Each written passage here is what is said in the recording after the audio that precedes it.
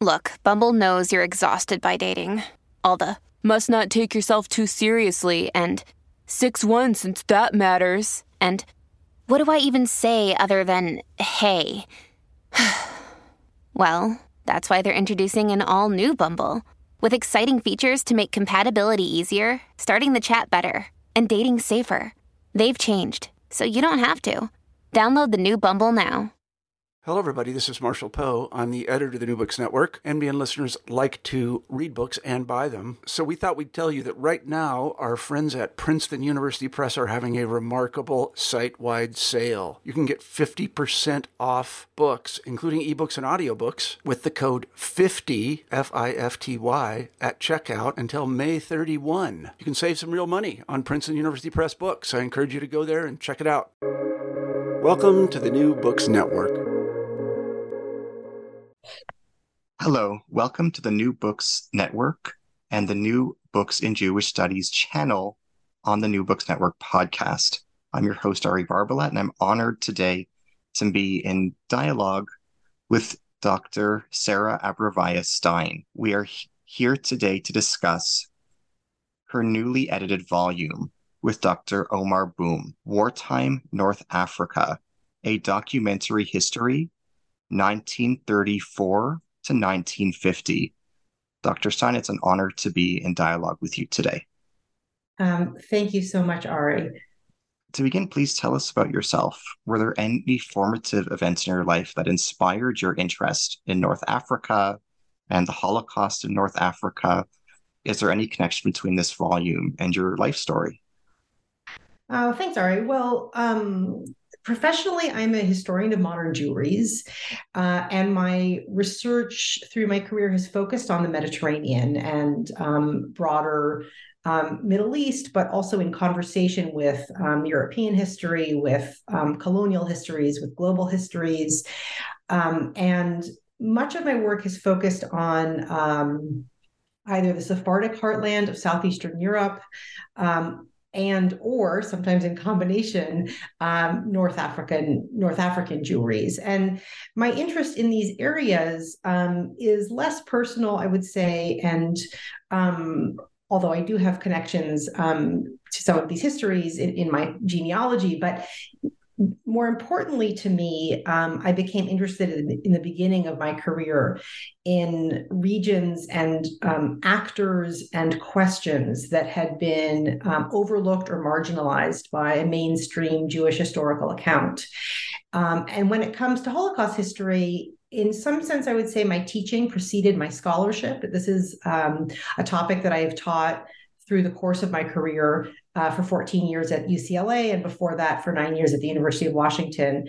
And it was really only after teaching this difficult but also profound material to large lecture classes, mostly first years at these big public universities in the context of GE classes that take from a whole swath of campus, that my own research interest in the area began to deepen. And I have worked on Holocaust history, both in the context of the Southeastern European Sephardic diaspora and its emigre centers. So that is to say, Greece, Bulgaria, surrounding areas, but also where Jews fled in the course of the war and subsequently got caught up in the Nazi dragnet, but also North Africa. And I've worked in an earlier project on Algeria. And now with Omar Boum, I'm really pleased to have these two books that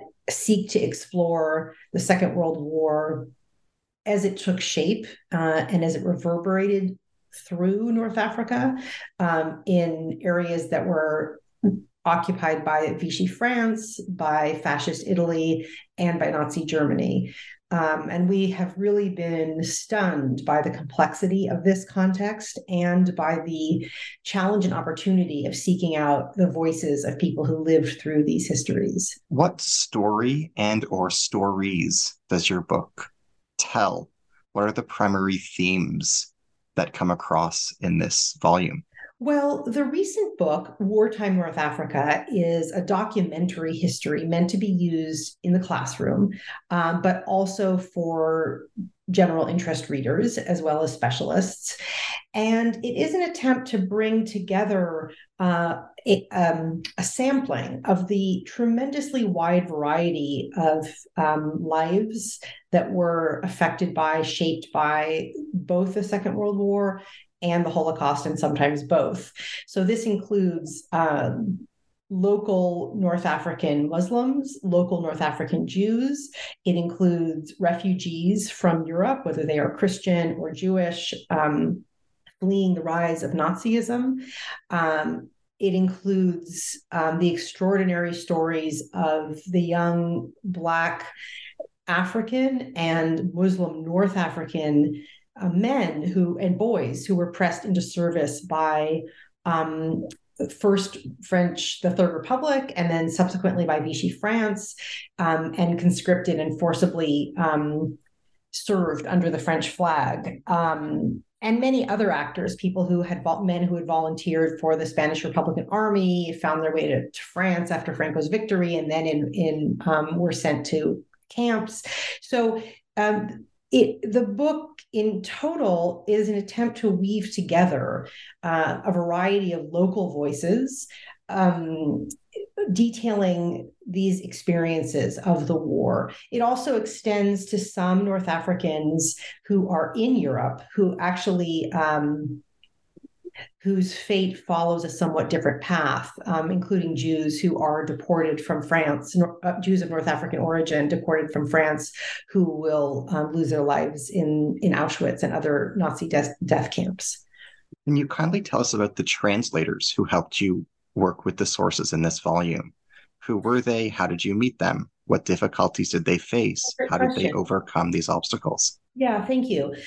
For the most part, Omar Boum and I worked with our graduate students at UCLA, a wonderfully talented group of students who work on North Africa themselves or work on cognate topics, and who are conversant in many languages for the purposes of their own research.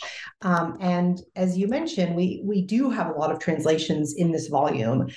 We include sources from Arabic, French, Hebrew, Italian, North African, Judeo-Arabic, Moroccan Darija, Spanish, Berber Tamazight, and Yiddish, as well as sources that were originally written in English.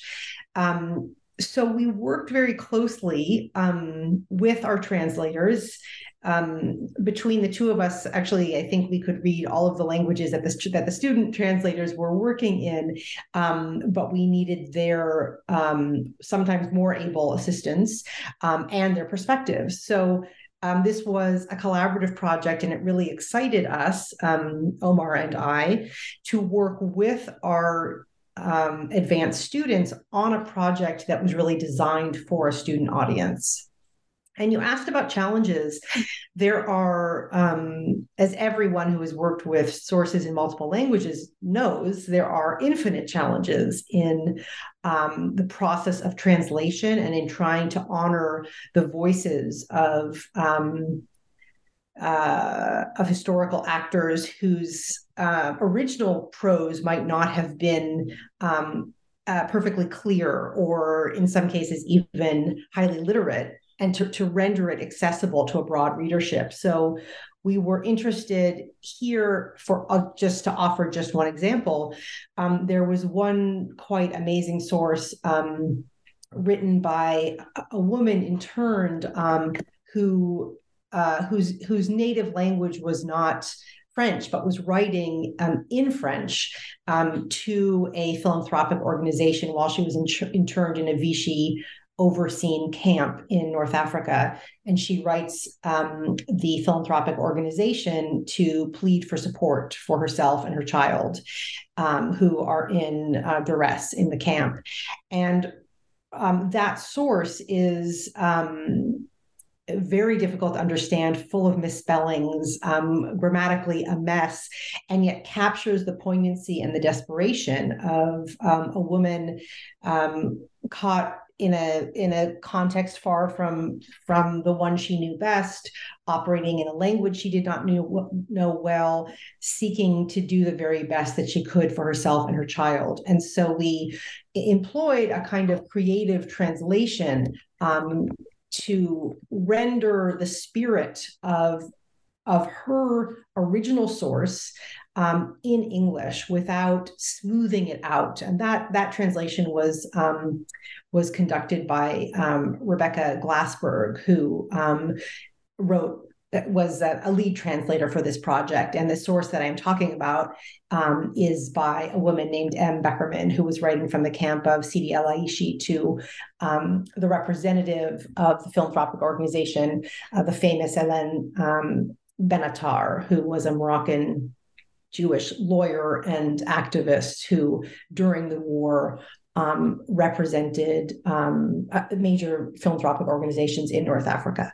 So that is just an example of one of the ways we both contended with the challenge of translation, but also sought to employ it creatively to impress upon our students the complexity of historical documents, which contain the very messiness of the people and cultures and dramatic context that produced them. Separate from your translators, there are many people who you thank in your acknowledgments. Would you like to express gratitude to any of them here? What assistance did they provide? How did they support you materially and morally?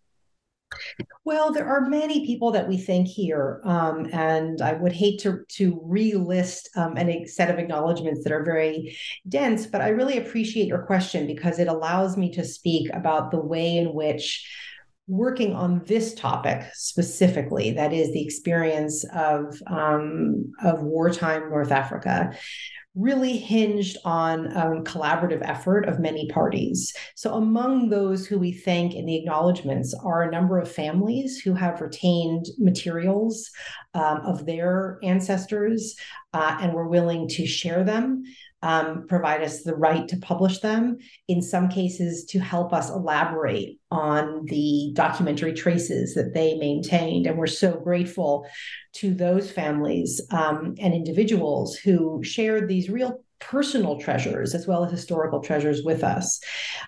We also acknowledge a number of communities and individuals from North Africa who helped us with translations that were incredibly intricate and explications that were incredibly intricate and hinged upon a very local and detailed knowledge of particular wartime dynamics.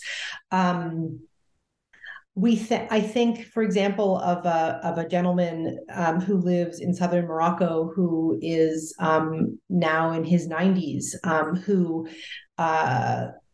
with whom Omar Boum conducted an oral history, and we took an excerpt. His name is Al Hussein Al Ghadari, and he lives still to this day in the town of Lamhamid in Morocco's anti-Atlas Mountains. We took an excerpt of that oral history about his family's extraordinary experience of the hunger that ran rampant in North Africa and in his region in the course of the war. And not only do we thank him in the book for his participation as an informant, but Omar extraordinarily was able to return to his village and to present him with a copy of the book. And this gentleman in his 90s was so moved to see his image in the book, his words in the book, and he shared the book with his community in turn. There are also parties in the book who we thank who are rather more traditional from a professional perspective: archives, libraries, many colleagues. So this was an unusual project because there was no canon of sources that we could draw on, refine, supplement. We were really seeking to create one for the first time. And that project, that enterprise of trying to create what we might call a canon. Of course, a canon is ultimately totally flexible. Took a tremendous amount of help and assistance of generous peers. What are the consequences of speaking of the Holocaust and North Africa versus the Holocaust in North Africa? What are the implications belying the assumptions inherent in these different phraseologies? Yeah, thank you. That opens up a lot of complicated and interesting issues. So Omar Boum and I published a first edited volume together, also with Stanford University Press. Both books were published with the assistance of the United States Holocaust Memorial Museum. And we titled that first volume, The Holocaust and North Africa. And it is a collection of scholarly essays that together try to survey the complicated historical landscape, the literary richness of sources published at the time of war or soon after, the complexities of memory when it comes to the Second World War and North African experiences, broadly speaking. Competing and complex memories that are still contended and being shaped. What does it mean to speak of the Holocaust and North Africa? Well, the Nazi regime never implemented, nor did the French Vichy regime, which occupied Morocco and Algeria and Tunisia in the course of the war. These regimes never extended their genocidal policies to North Africa. It is possible that they counted North African Jewries among the numbers the Nazi regime might have, the numbers that they wish to annihilate in a long-term plan, as outlined in the Wannsee Conference, but no organized campaign of genocide was carried out in North Africa. Therefore, we find it difficult, although some scholars disagree, but Omar Boum and I find it difficult to write about the Holocaust unfolding in North Africa. And yet, the Holocaust had an impact on North African Jews and on North Africa. There were some Jews and some Muslims deported directly from North Africa to the Nazi camps. And there were hundreds of other Jews who were either born in North Africa and who emigrated or were mostly in France or in Europe when the war broke out and when Germany occupied France, who then became prone to deportation because they were non-French citizens. In addition, there were the children of North African Jewish emigres living in France who technically had French citizenship, but whose citizenship was stripped away because they were the children of immigrants, or, as I said, themselves immigrants.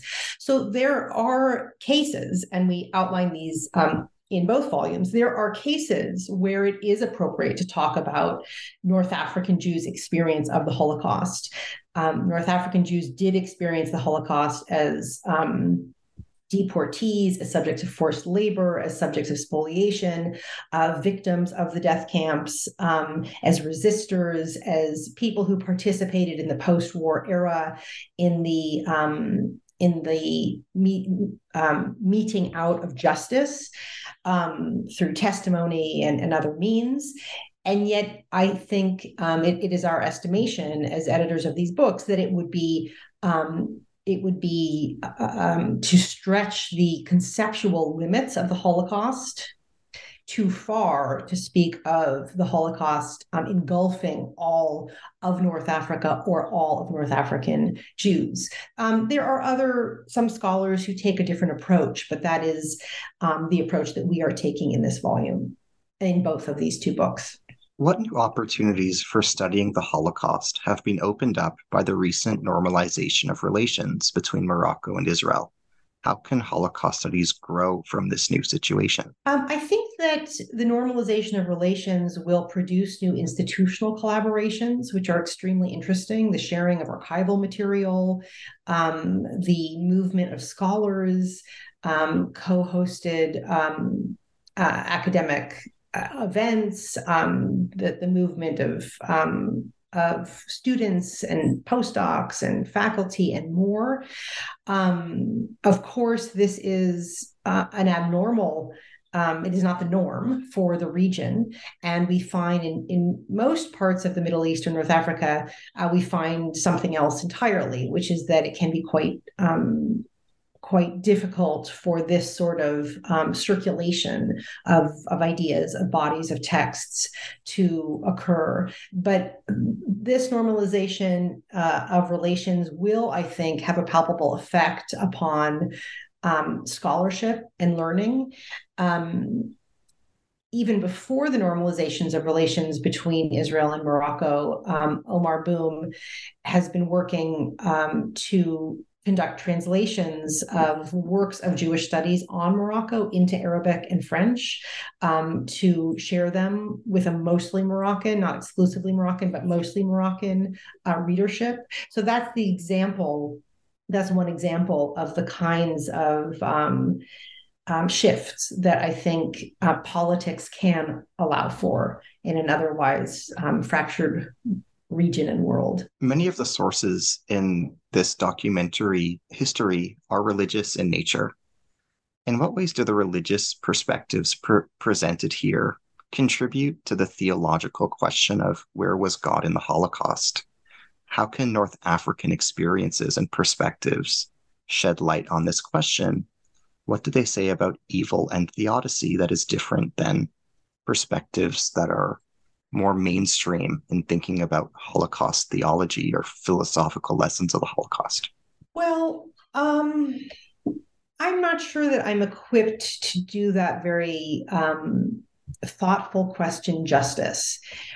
What I have found in reading through the incredible material that we published in Wartime North Africa and that we reviewed for consideration, but which did not find its way into print,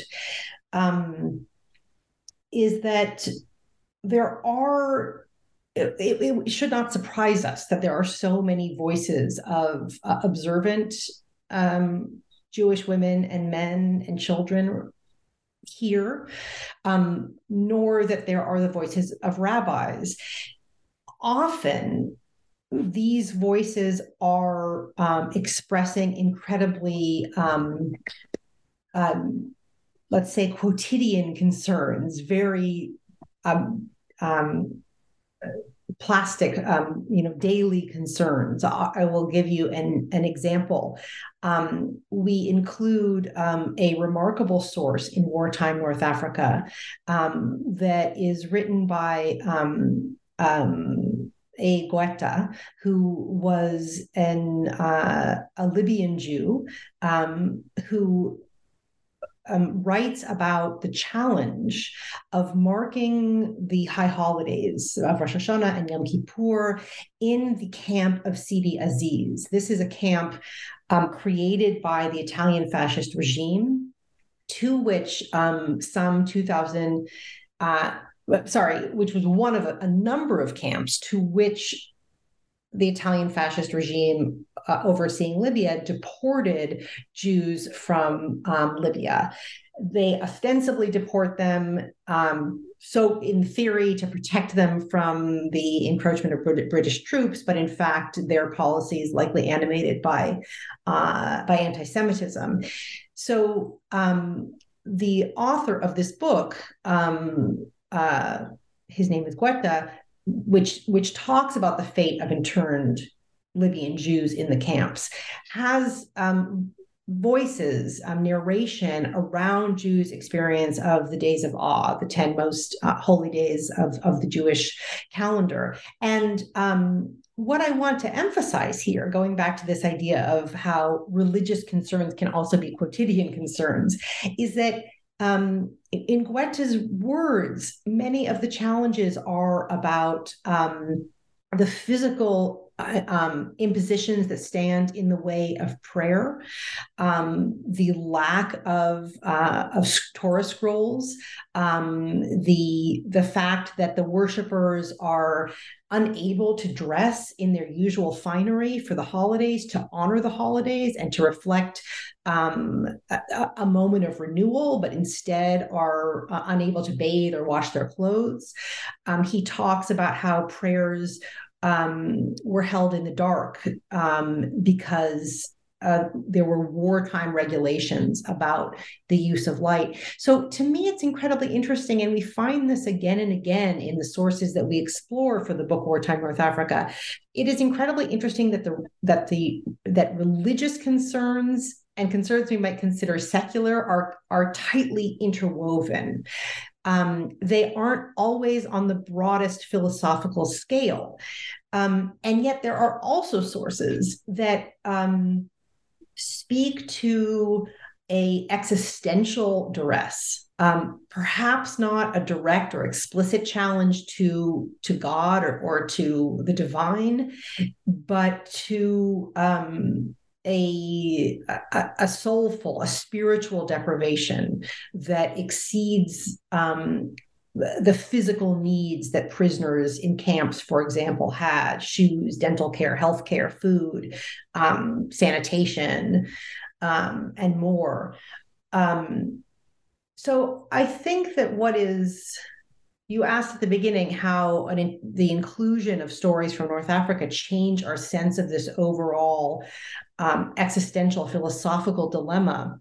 I would say it broadens our understanding of the spiritual trauma that was effectuated by the Holocaust and by the Second World War. It gives us a diverse array of voices, perspectives to reflect upon the philosophical questions that Jews and other victims of the regime, the Nazi regime, but also the Vichy French regime and the Italian fascist regime, the questions that they asked.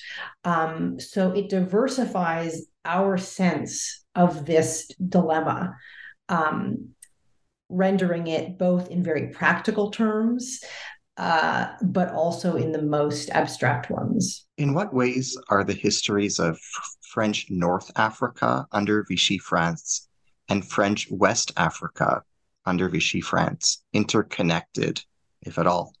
What do your documents reveal? Yeah, so this is really interesting. So when the Vichy regime is created after Germany occupies most of northern France, and a new regime based in the French city of Vichy is created in southern France, ruled by the First World War military hero General Marshal Pétain.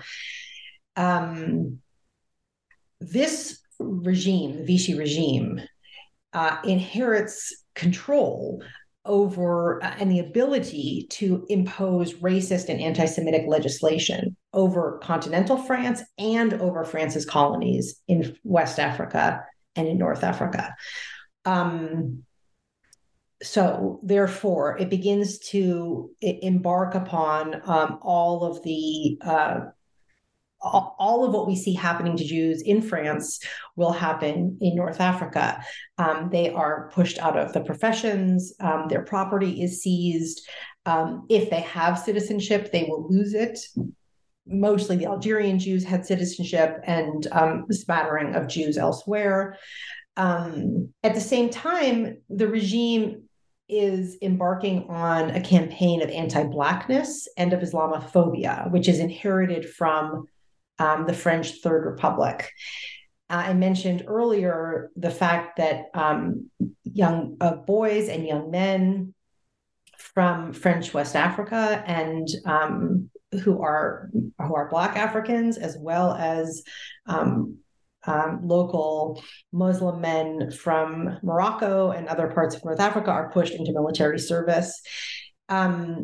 So what is different about these regions? One of the things that is different is that the concentration of Jews is much larger in North Africa than in West Africa. So it is there are some Jews interned in West Africa, but it is these stories become complementary puzzle pieces to each other. West Africa, for example, will hold a camp to which a variety of prisoners will be sent, including some British citizens, including sailors and people who were staffed on merchant ships who get caught up in the regime. So we have camps in West Africa, but they're of a slightly different nature. We have West Africans brought to North Africa. We have complementary racist campaigns being rolled out in both region. And then on a very human level, we are finding that these soldiers forced into service, from West Africa, the young African men, sometimes they are called Senegalese soldiers, but they aren't actually only Senegalese.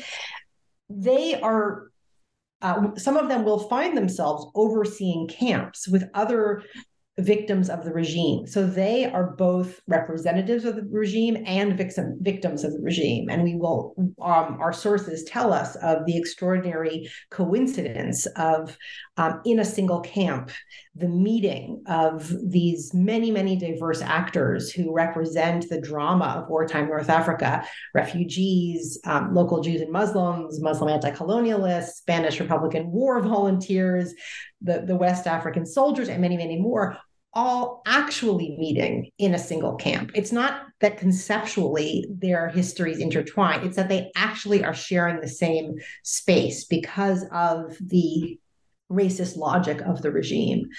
So the West African histories and North African histories of Vichy territories are different, but here in the book, we are also emphasizing the ways they intertwine and actually bump into one another. What were the similarities and differences between camps administered by Fascist Italy, Nazi Germany, and Vichy France in North Africa?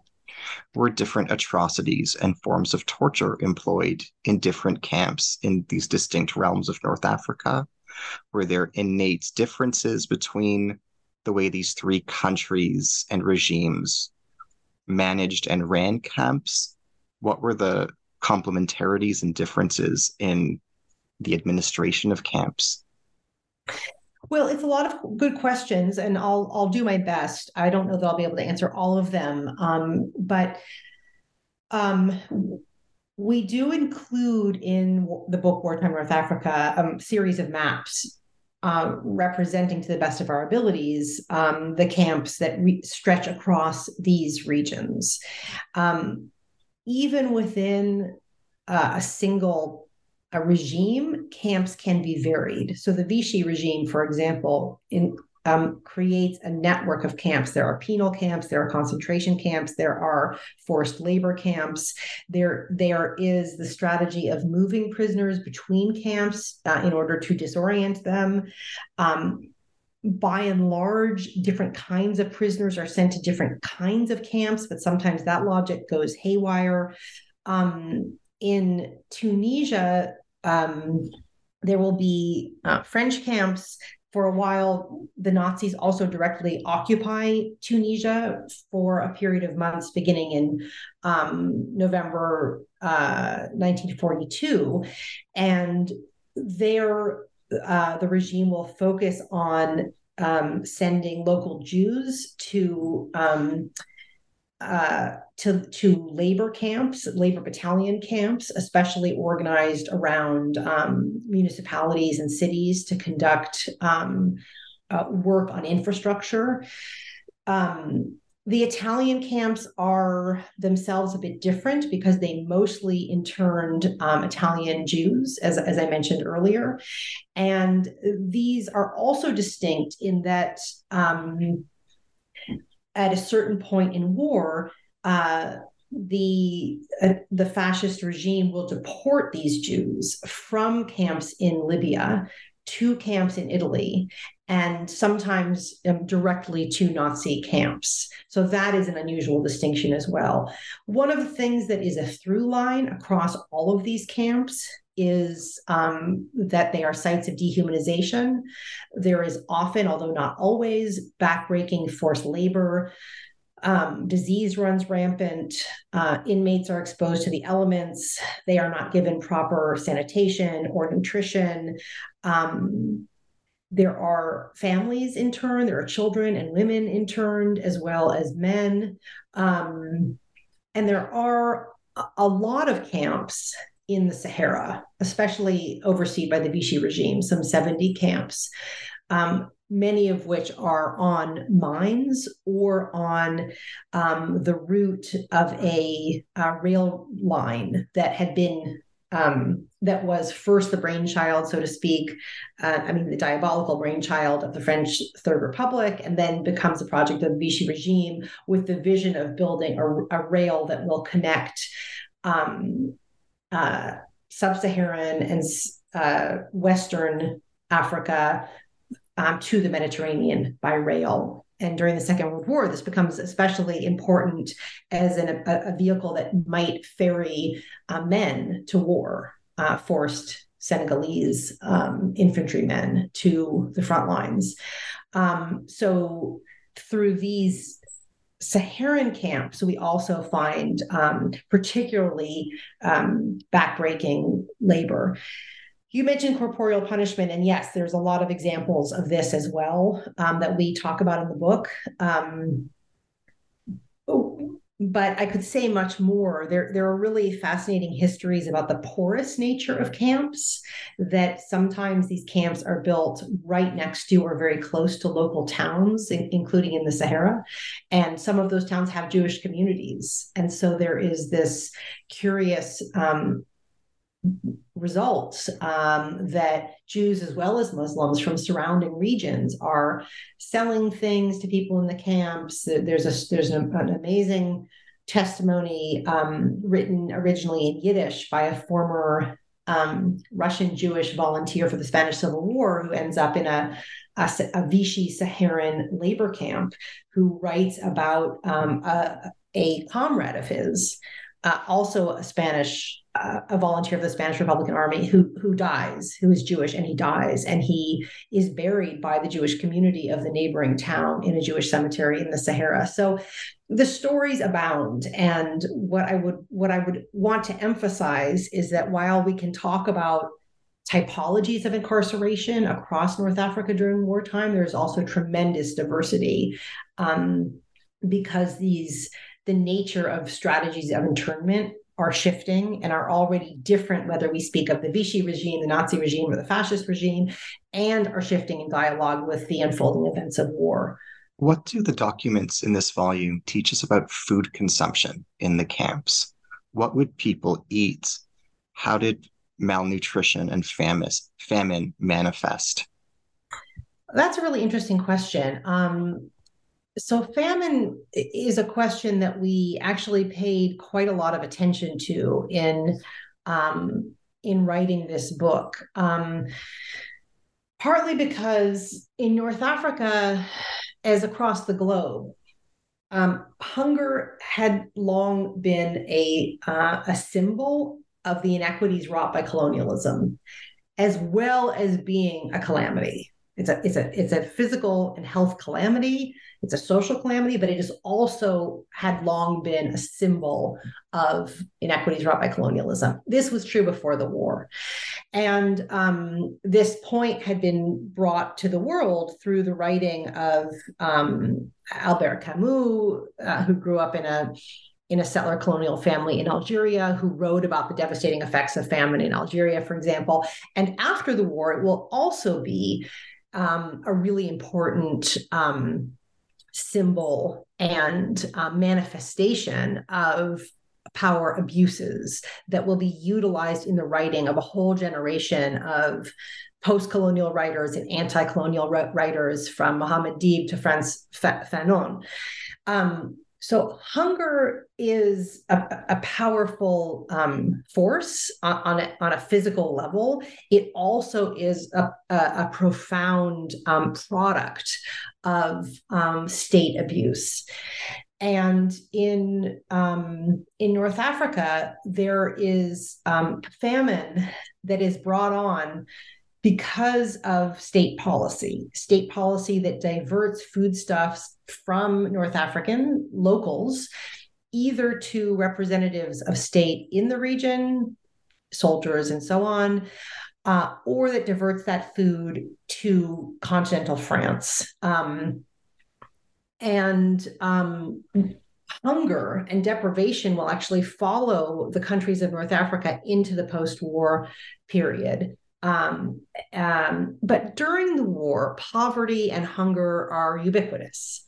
Whether you are in a camp, as you asked about, or whether you are on the home front, this is just simply an endemic aspect of war, and it's paired with drought, it's paired with crop failure, it's paired with a typhus epidemic, and all of these elements combined have a role in contributing to anti-colonial sentiment and ultimately to consolidating nationalist movements across the region. So we can talk about the camps and we can talk about hunger in the camps, but it is equally important to situate that state-sanctioned, state-imposed famine, to situate it in context with a whole regional crisis around food that was felt acutely by families and by individuals, and also came to be a potent symbol of what occupation meant. Many of the personal stories documented here are moving and fascinating. I'd be curious, can you tell us more about Shoshana Arviv? What did she experience? What is unique about her story? Sure. I'm going to open the book to her words. So Omar Boum and I, in compiling these documents, very much wanted to represent an array of perspectives. And both of us are really interested in children's experience of war. Shoshana Arviv was a young girl during the course of the war. She was among the Jewish community of Libya, who I spoke about before. Her community suffered the imposition of anti-Jewish legislation imposed by Mussolini's fascist Italy. This takes place as of 1938. Then there are deportation orders with the property of many Libyan Jews being confiscated. And many of the Jews who are displaced from Libya are sent to labor and internment camps, including a camp known as Jado, which is the site of a former military post. And it is there to which Shoshana Arviv is sent. It's estimated that, let me see if I have the numbers in front of me of how many were sent to that particular camp. I'm not sure of actually the total numbers, but it is estimated that at least 500 would die from famine and from disease and from the hardships of forced labor in this particular camp. In any case, to get back to Shoshana Arviv, she writes in a testimony about her family's expulsion from her native home of Tripoli, about their journey to Jado, about her experience of internment in this truly miserable environment. And we decided to segment from her longer narration a passage that really reflects the experience of a young girl suffering the deprivations of internment and the humiliation of deportation and the trauma of loss. And she is interviewed in the account presented here by an interviewer, and she dwells upon certain very concrete things that to me speak so powerfully about a young girl's experience of war. For example, she speaks about the emotional pain of her hair being shorn. She is sick with typhus in the camp. Everyone has lice. And the overseers come to shave everyone, she says. And she says to the interviewer in a selection that we excerpt in the book, she had beautiful curls that stretched to her lower back. And after they shaved her head, the children ran away and hid with the pain, with the trauma, with the humiliation of this. And we were so moved by the way in which childhood in a camp could be remembered, and how this young girl recalled the fact that everyone in the camp around her entire community, her entire family now had no hair. She says the men, the women, the children, her grandmother, and they asked, why did you have to shave our heads? We didn't see any lice. And she emphasizes how much she remembers and she mourns this episode. So Arviv's story reminds us, what one Holocaust historian has written of Europe. She writes about how they suffered the same hell but different horrors, and I think that is such a telling phrase when we think about how children experience war differently, women experience war differently. People are navigating through myriad manifestations of the same larger phenomenon. Another story that I found rather moving was that of Dr. Marcel Loufrani. What can you tell us about him? What does his testimony reveal about the experiences of doctors in camps? And what does he teach us about the relationship between Jewish and Muslim doctors? Thank you. So Marcel Loufrani was an Algerian Jew, and he was, as you say, a doctor. Jews were quite well represented in the medical profession, not only in Algeria, but across the region before the war, but especially in Algeria. And the Vichy regime in 1941 imposes a quota on the medical profession as well as other professions, pushing Jews out of this arena. But at the same time that quota is being shaped, a typhus epidemic is surging in Algeria and Tunisia. And this quota threatens to cripple the medical profession. And it actually promotes an explosion of typhoid that will really rock poor Muslim and Jewish communities, especially those that have limited medical resources or vaccination protocols. So Marcel Loufrani, the doctor that you mentioned, gathers together with two colleagues. They are both Muslim doctors, Saadan and Boumali, and they draft a petition. And they call for Muslims to support the reintroduction of Jews into the medical sector, precisely to serve the large population of Muslim patients who are at risk of typhoid. And they circulate this document, and it is signed by a number of Muslim doctors.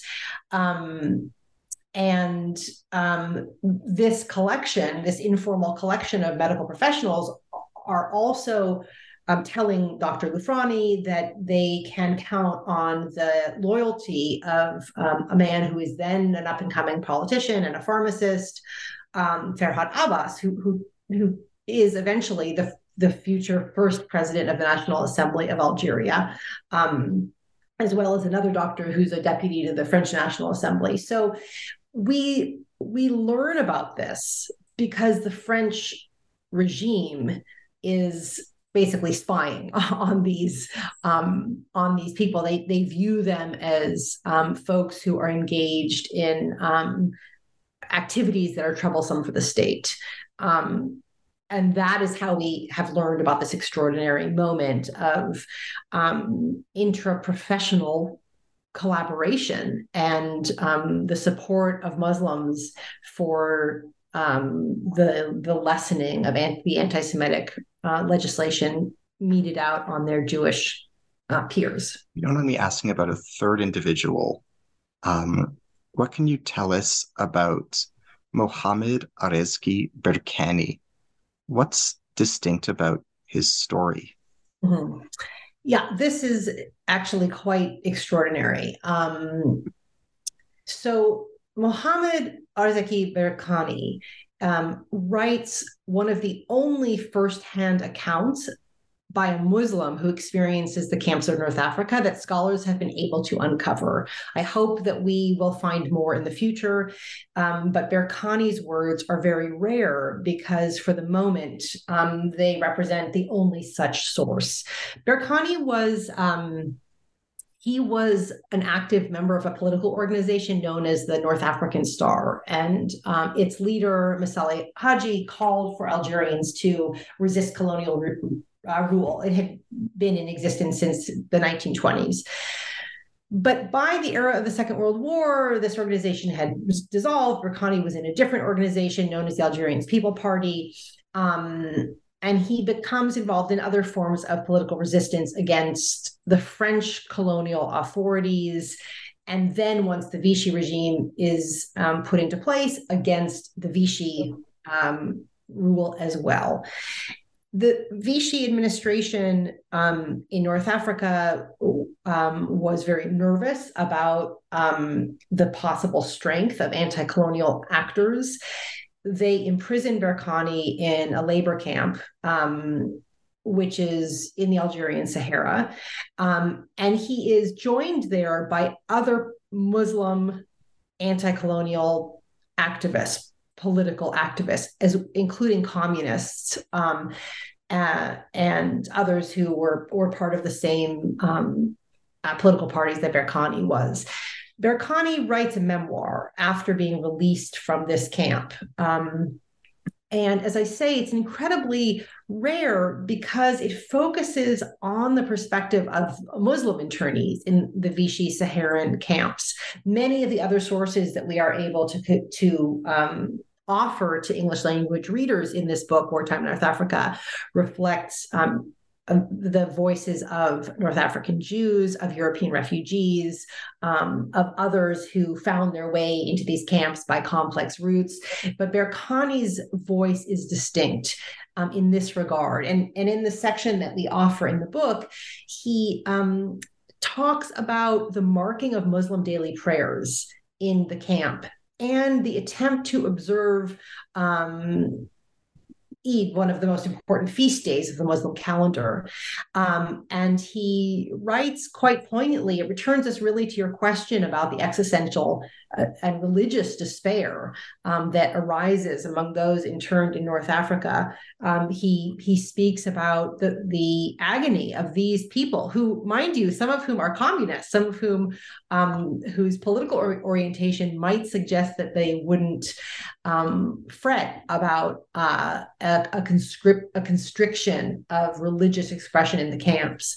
But as Berkani says, they are, even the communist comrades are some of whom have religious desires. Some of them actually object to Muslim peers in the camps trying to conduct morning prayers. So we have all kinds of interesting political and religious tensions within that population of interned Muslims.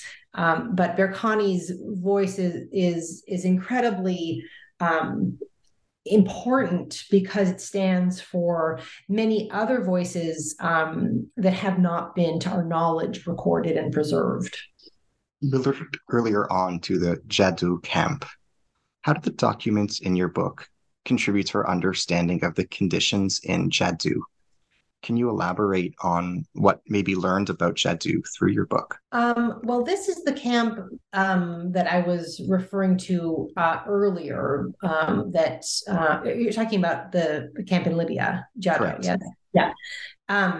That Shoshana Arviv was interned in. I would say that while precious little has been known by English language readers about North African experiences of the Second World War. The experience of Libyan Jews is perhaps especially has been overlooked within that frame. And for this reason, it is so important for us to tell the story of this particular camp, Jado, because this really represents the systematic assault on an entire Jewish community in a way that was not mirrored in Morocco, in Tunisia, in Algeria. That is not to say that entire communities in these places were not affected by anti-Jewish legislation, were not affected by strategies of internment and spoliation and more. They were. But in Libya, it is distinct that we have the entire Libyan Jewish community essentially deported to a number of camps, including Jado. So I would say the inclusion of these camps within the broader story of Holocaust era, World War II era assaults on Jews is simply essential.